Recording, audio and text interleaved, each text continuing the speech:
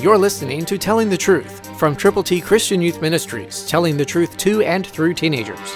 Here is Triple T founder George Dooms. Believe on the Lord Jesus Christ. Do you know who Jesus is? He is so special. He is the Son of God. Listen to how Colossians 1:18 presents him.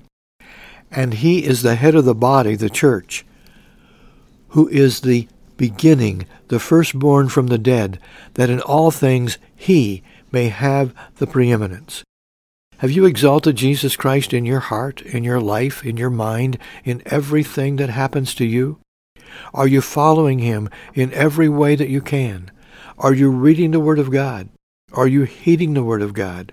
Are you doing what the Word of God says, what Jesus himself said to do? Jesus said, go. He said, go into all the world and preach the gospel to everybody, everywhere. Are you doing that? Are you sharing with people how to get to heaven? Letting them know that they need to admit that they've sinned, to believe on Christ, to tell other people about him?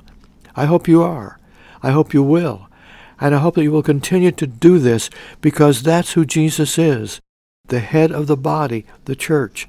And it becomes our responsibility now to share our faith in him with people everywhere who need to know him, whom to know aright is life eternal. Christ through you can change the world.